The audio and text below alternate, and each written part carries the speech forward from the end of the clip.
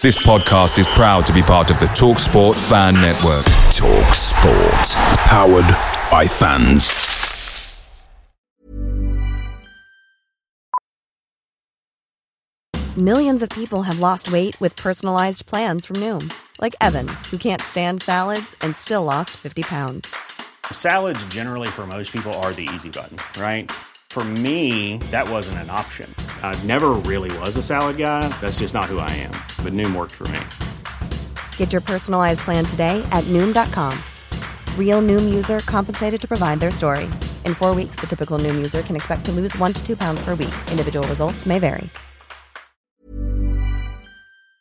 The TalkSport Fan Network is proudly supported by McDelivery, bringing you the food you love. McDelivery brings a top-tier lineup of food right to your door. No matter the result, you'll always be winning with McDelivery. Order now on the McDonald's app and you'll get rewards points delivered too. So that ordering today means some tasty rewards for tomorrow. Only via app at participating restaurants. 18 plus. Rewards registration required. Points only on menu items. Delivery fee and terms apply. See mcdonalds.com.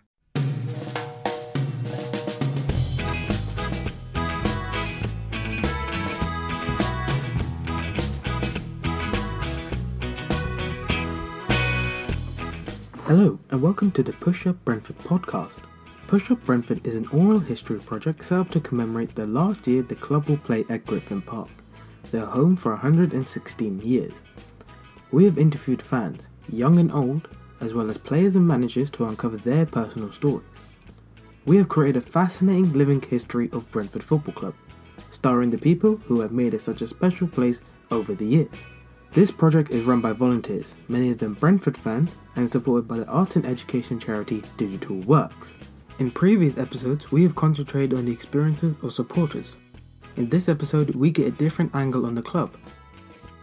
Martin Allen became the manager towards the end of the 2003-2004 season and was tasked with saving the club from relegation from the third tier with just 9 games to play. After what became known as the Great Escape, the following 2 seasons saw the club achieve 2 playoff places, both ending in semi-final defeats. A character on and off the field, Alan still holds a special place in the hearts of many Brentford supporters. We hope you enjoyed the many voices and stories you will hear. My dad was a professional footballer, and when he finished playing, to the end of his career, he went to Belgium and he was a player coach in Belgium. He had a couple of years out there as a player coach. And then when he came back, he applied for a job at a club called Brentford. And I knew that my dad had applied for this job. And one night he came in and he told us as a family that he'd just missed out on the Brentford manager's job. He'd got to the last 3. And I was really disappointed for my dad that he'd missed out on that opportunity. So when this one came around, I was going to take this and I was going to make this, partly after what had happened to my dad. And God bless my dad wasn't around to see what we all did together. So coming up here to take this job, when it happened, oh my God, I was so excited.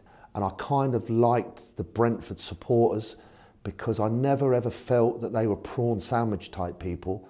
I felt that they were people more of my type. But I kind of liked the fact that it was a ground and not a stadium. It wasn't flash, it wasn't large. There's no private boxes and, you know, all that Ponzi stuff that I'm not a lover of. It was more me.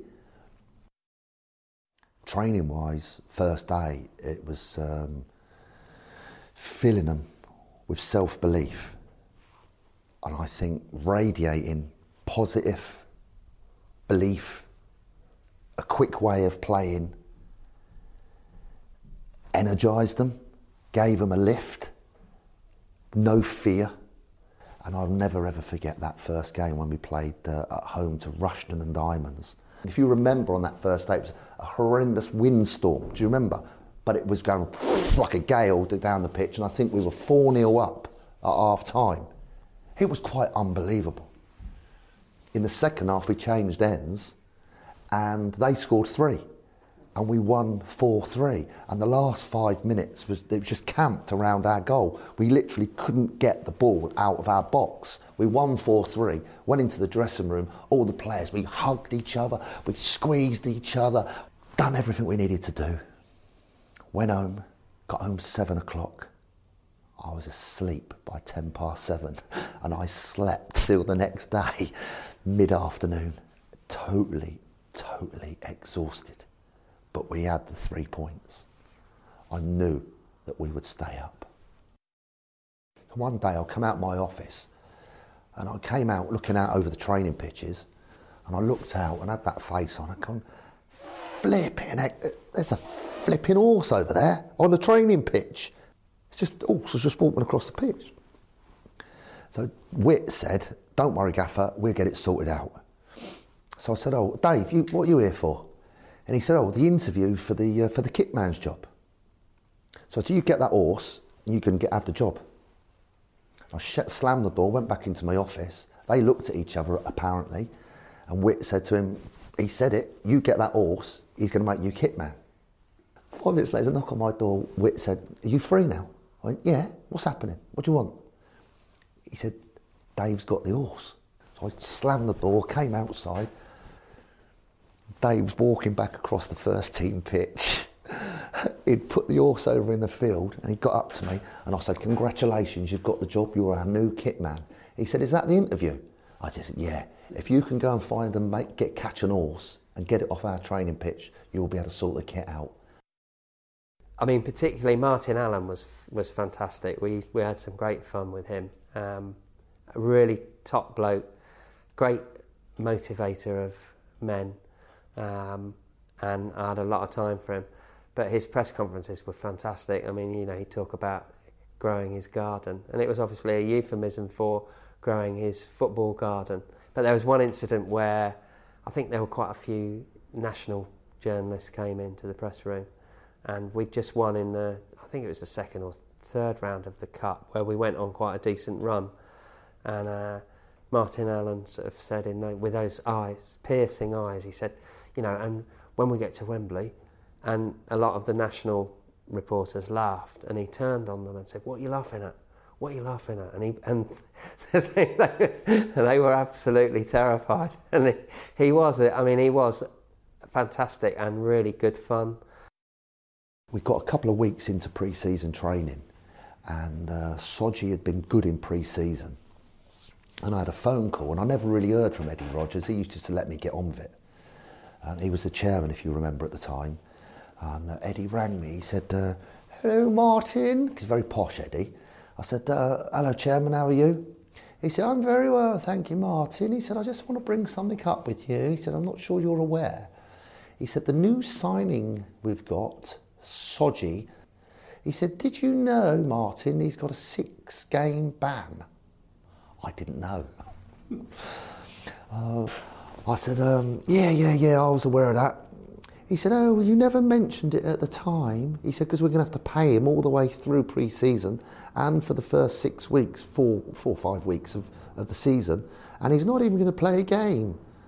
So I said, yeah, that's right. I said, don't worry, he's a good player, don't worry. And then he went, oh, okay, let's hope so. And he put the phone down, and I rang Soji up. I said, what's going on? He said, oh yeah, Gaffer, last year, he said, I got sent off 4 times. And I thought, oh my God. In fact, Martin Allen, he brought me back. And I think my first game away with the squad was Stockport away. So I was just watching. He just wanted me to be humble. He was testing my character out, see if I was Billy Big Time or anything. So he made me travel all the way to Stockport. I weren't playing. Sat in the stands with the away fans. After the game, he asked me, he goes, is it true? Did you play for Glasgow Rangers? I went, yeah. He goes, you know, it's tradition that new players, they got to do the kit. So there's me and Peter Gillam. He said, right, you two have got to do the kit. So I just went straight away. And then he said, no, I was only testing. I was testing. But again, that's part of the mad dog in him, is that he was testing everybody, young or old.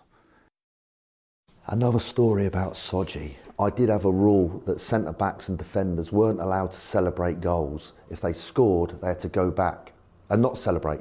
They had to get in position in a back four and be ready for the opposition's next attack.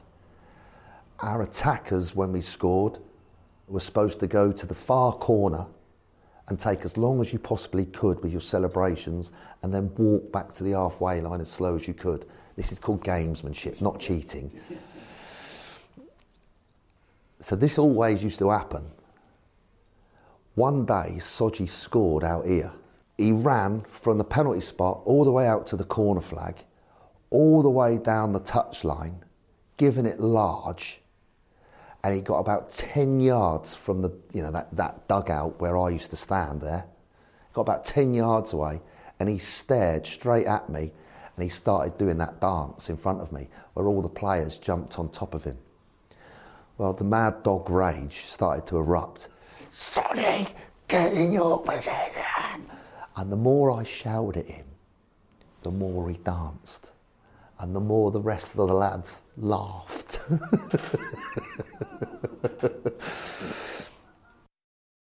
I remember one board meeting where, because Martin used to come in and give us an update, obviously on team matches, injuries, transfers, all the rest of it, tactics. And so we allocated 20-minute slot for him.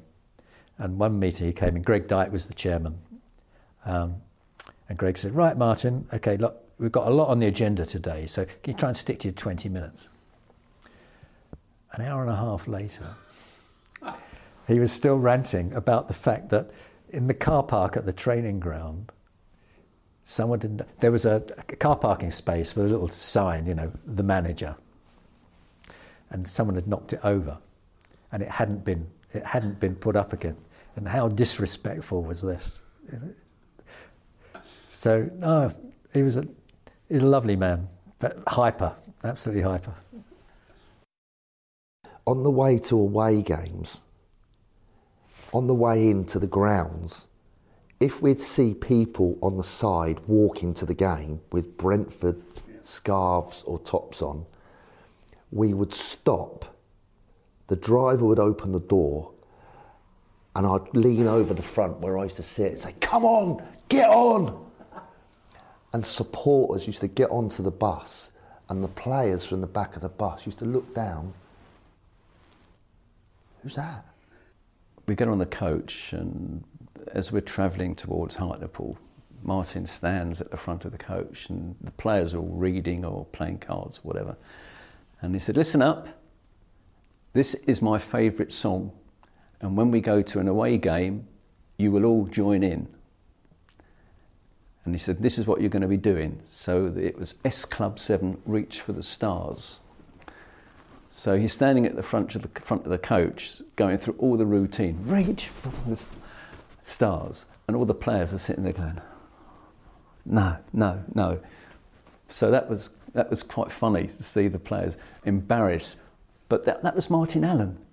And when we used to get to the stadium or the ground, instead of just chucking them off, I used to take them into the dressing room, out onto the pitch, have pictures done with all the players. The players, it broke the ice a little bit and took away all the tension, if you know what I mean. It diffused the tension. We get to the ground, and I get off the coach, and I think, I'm now going to get my tickets. And I shook his hand and said, thank you very much for that experience. He said, where are you going? I said, well, go and watch the game. He said, no, you're coming with us. And he took me into the dressing room.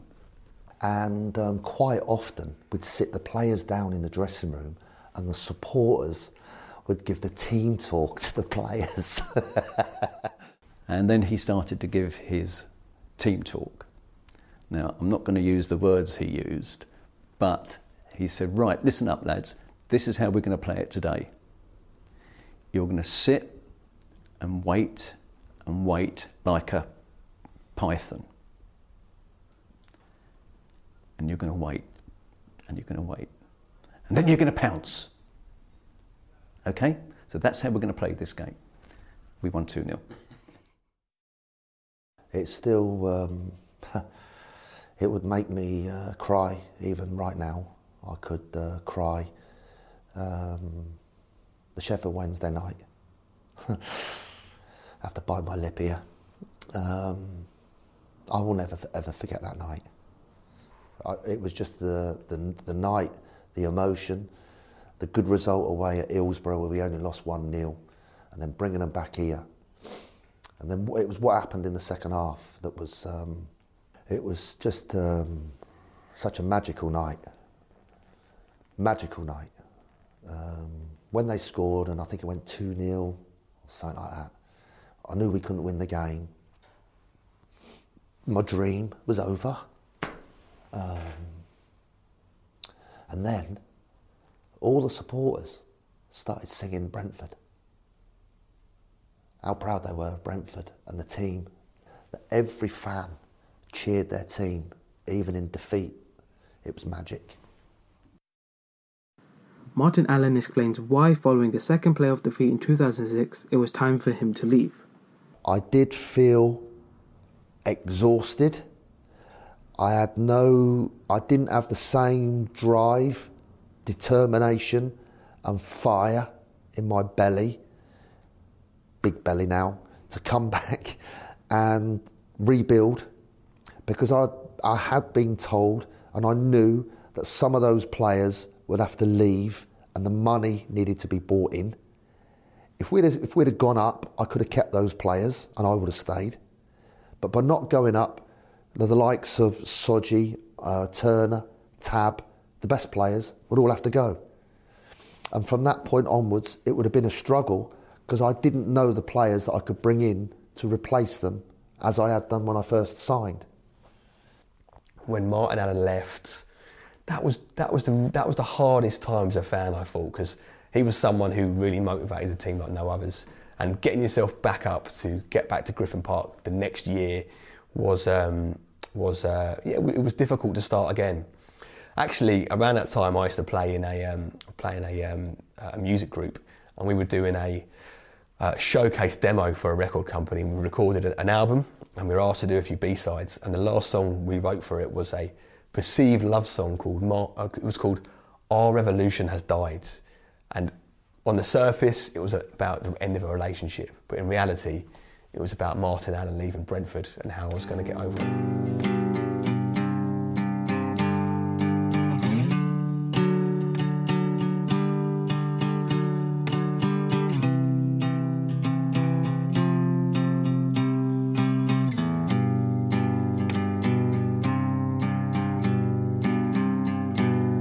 I still go back there now, but it ain't the same. I'm losing my love for this game.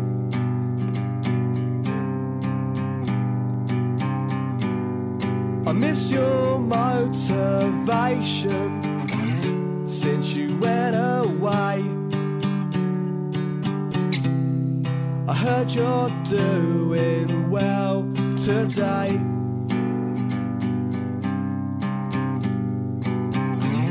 But I knew you'd left me, 'cause you never hide.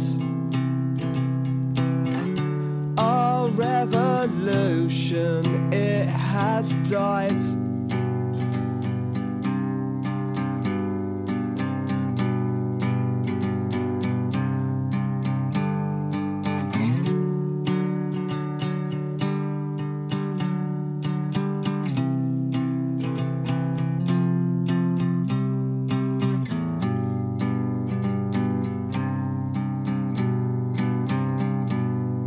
When the chips were down, you made it feel alright. We always knew that times were tight.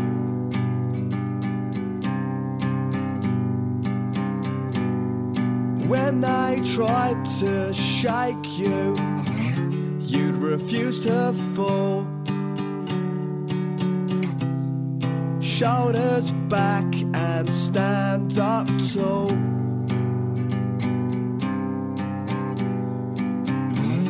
But I knew you'd left me, 'cause you never hide. Our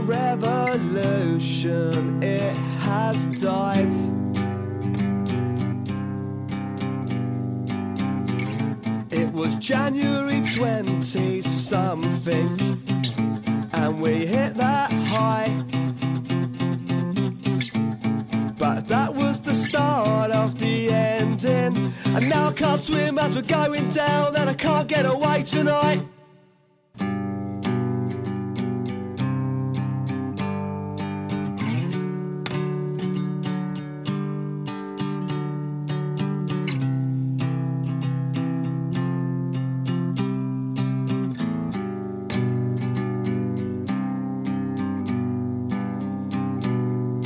People round me talk, and despite what they say, I welcome you back here someday.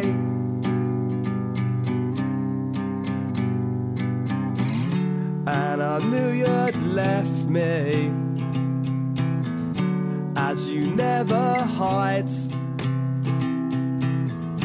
Our revolution, it has died.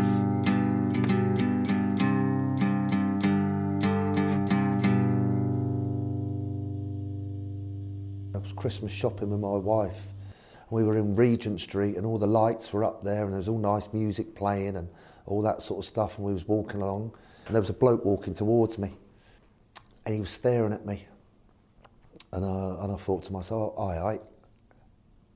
And as he was getting closer, he was smiling, which was a relief. And he put his hand out. He said, "You're Martin, aren't you?" I went, "Yeah." And I shook his hand, obviously, and we both stopped. I said, he said, "I'm a Brentford fan." Biggest grin on his face. He said, "We had some great times, didn't we?" I went, "Yeah." We stood there for 20 minutes, just talking about old Brentford times. All his favourites, a few of my favourites, a few of the things we've spoken about today. And it don't matter whether you're in Regent Street or a car park in Slough or down in Hounslow High Street. Wherever I go with the Brentford fans, and whenever I come back here, it is special. You can imagine, it ain't always been good for me in football management. It ain't always been good, and I don't always get it, trust me. I get some absolute dog's abuse at some of the places I go to.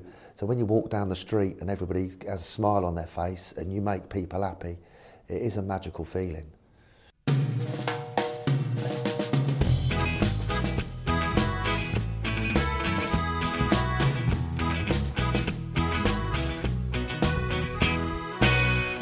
This podcast was presented by me, Jatin Kundupali, and in this episode you will have heard from Martin Allen, Marcus Gale, Jim Levac, Ron Cooper, Brian Burgess, and James McKeegan.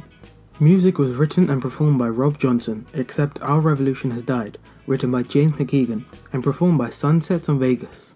The podcast was produced by Digital Works. The project was funded by the National Lottery Heritage Fund and supported by Brentford Football Club. Listen to the full interviews and find out more about the project at www.pushupbrentford.org.uk.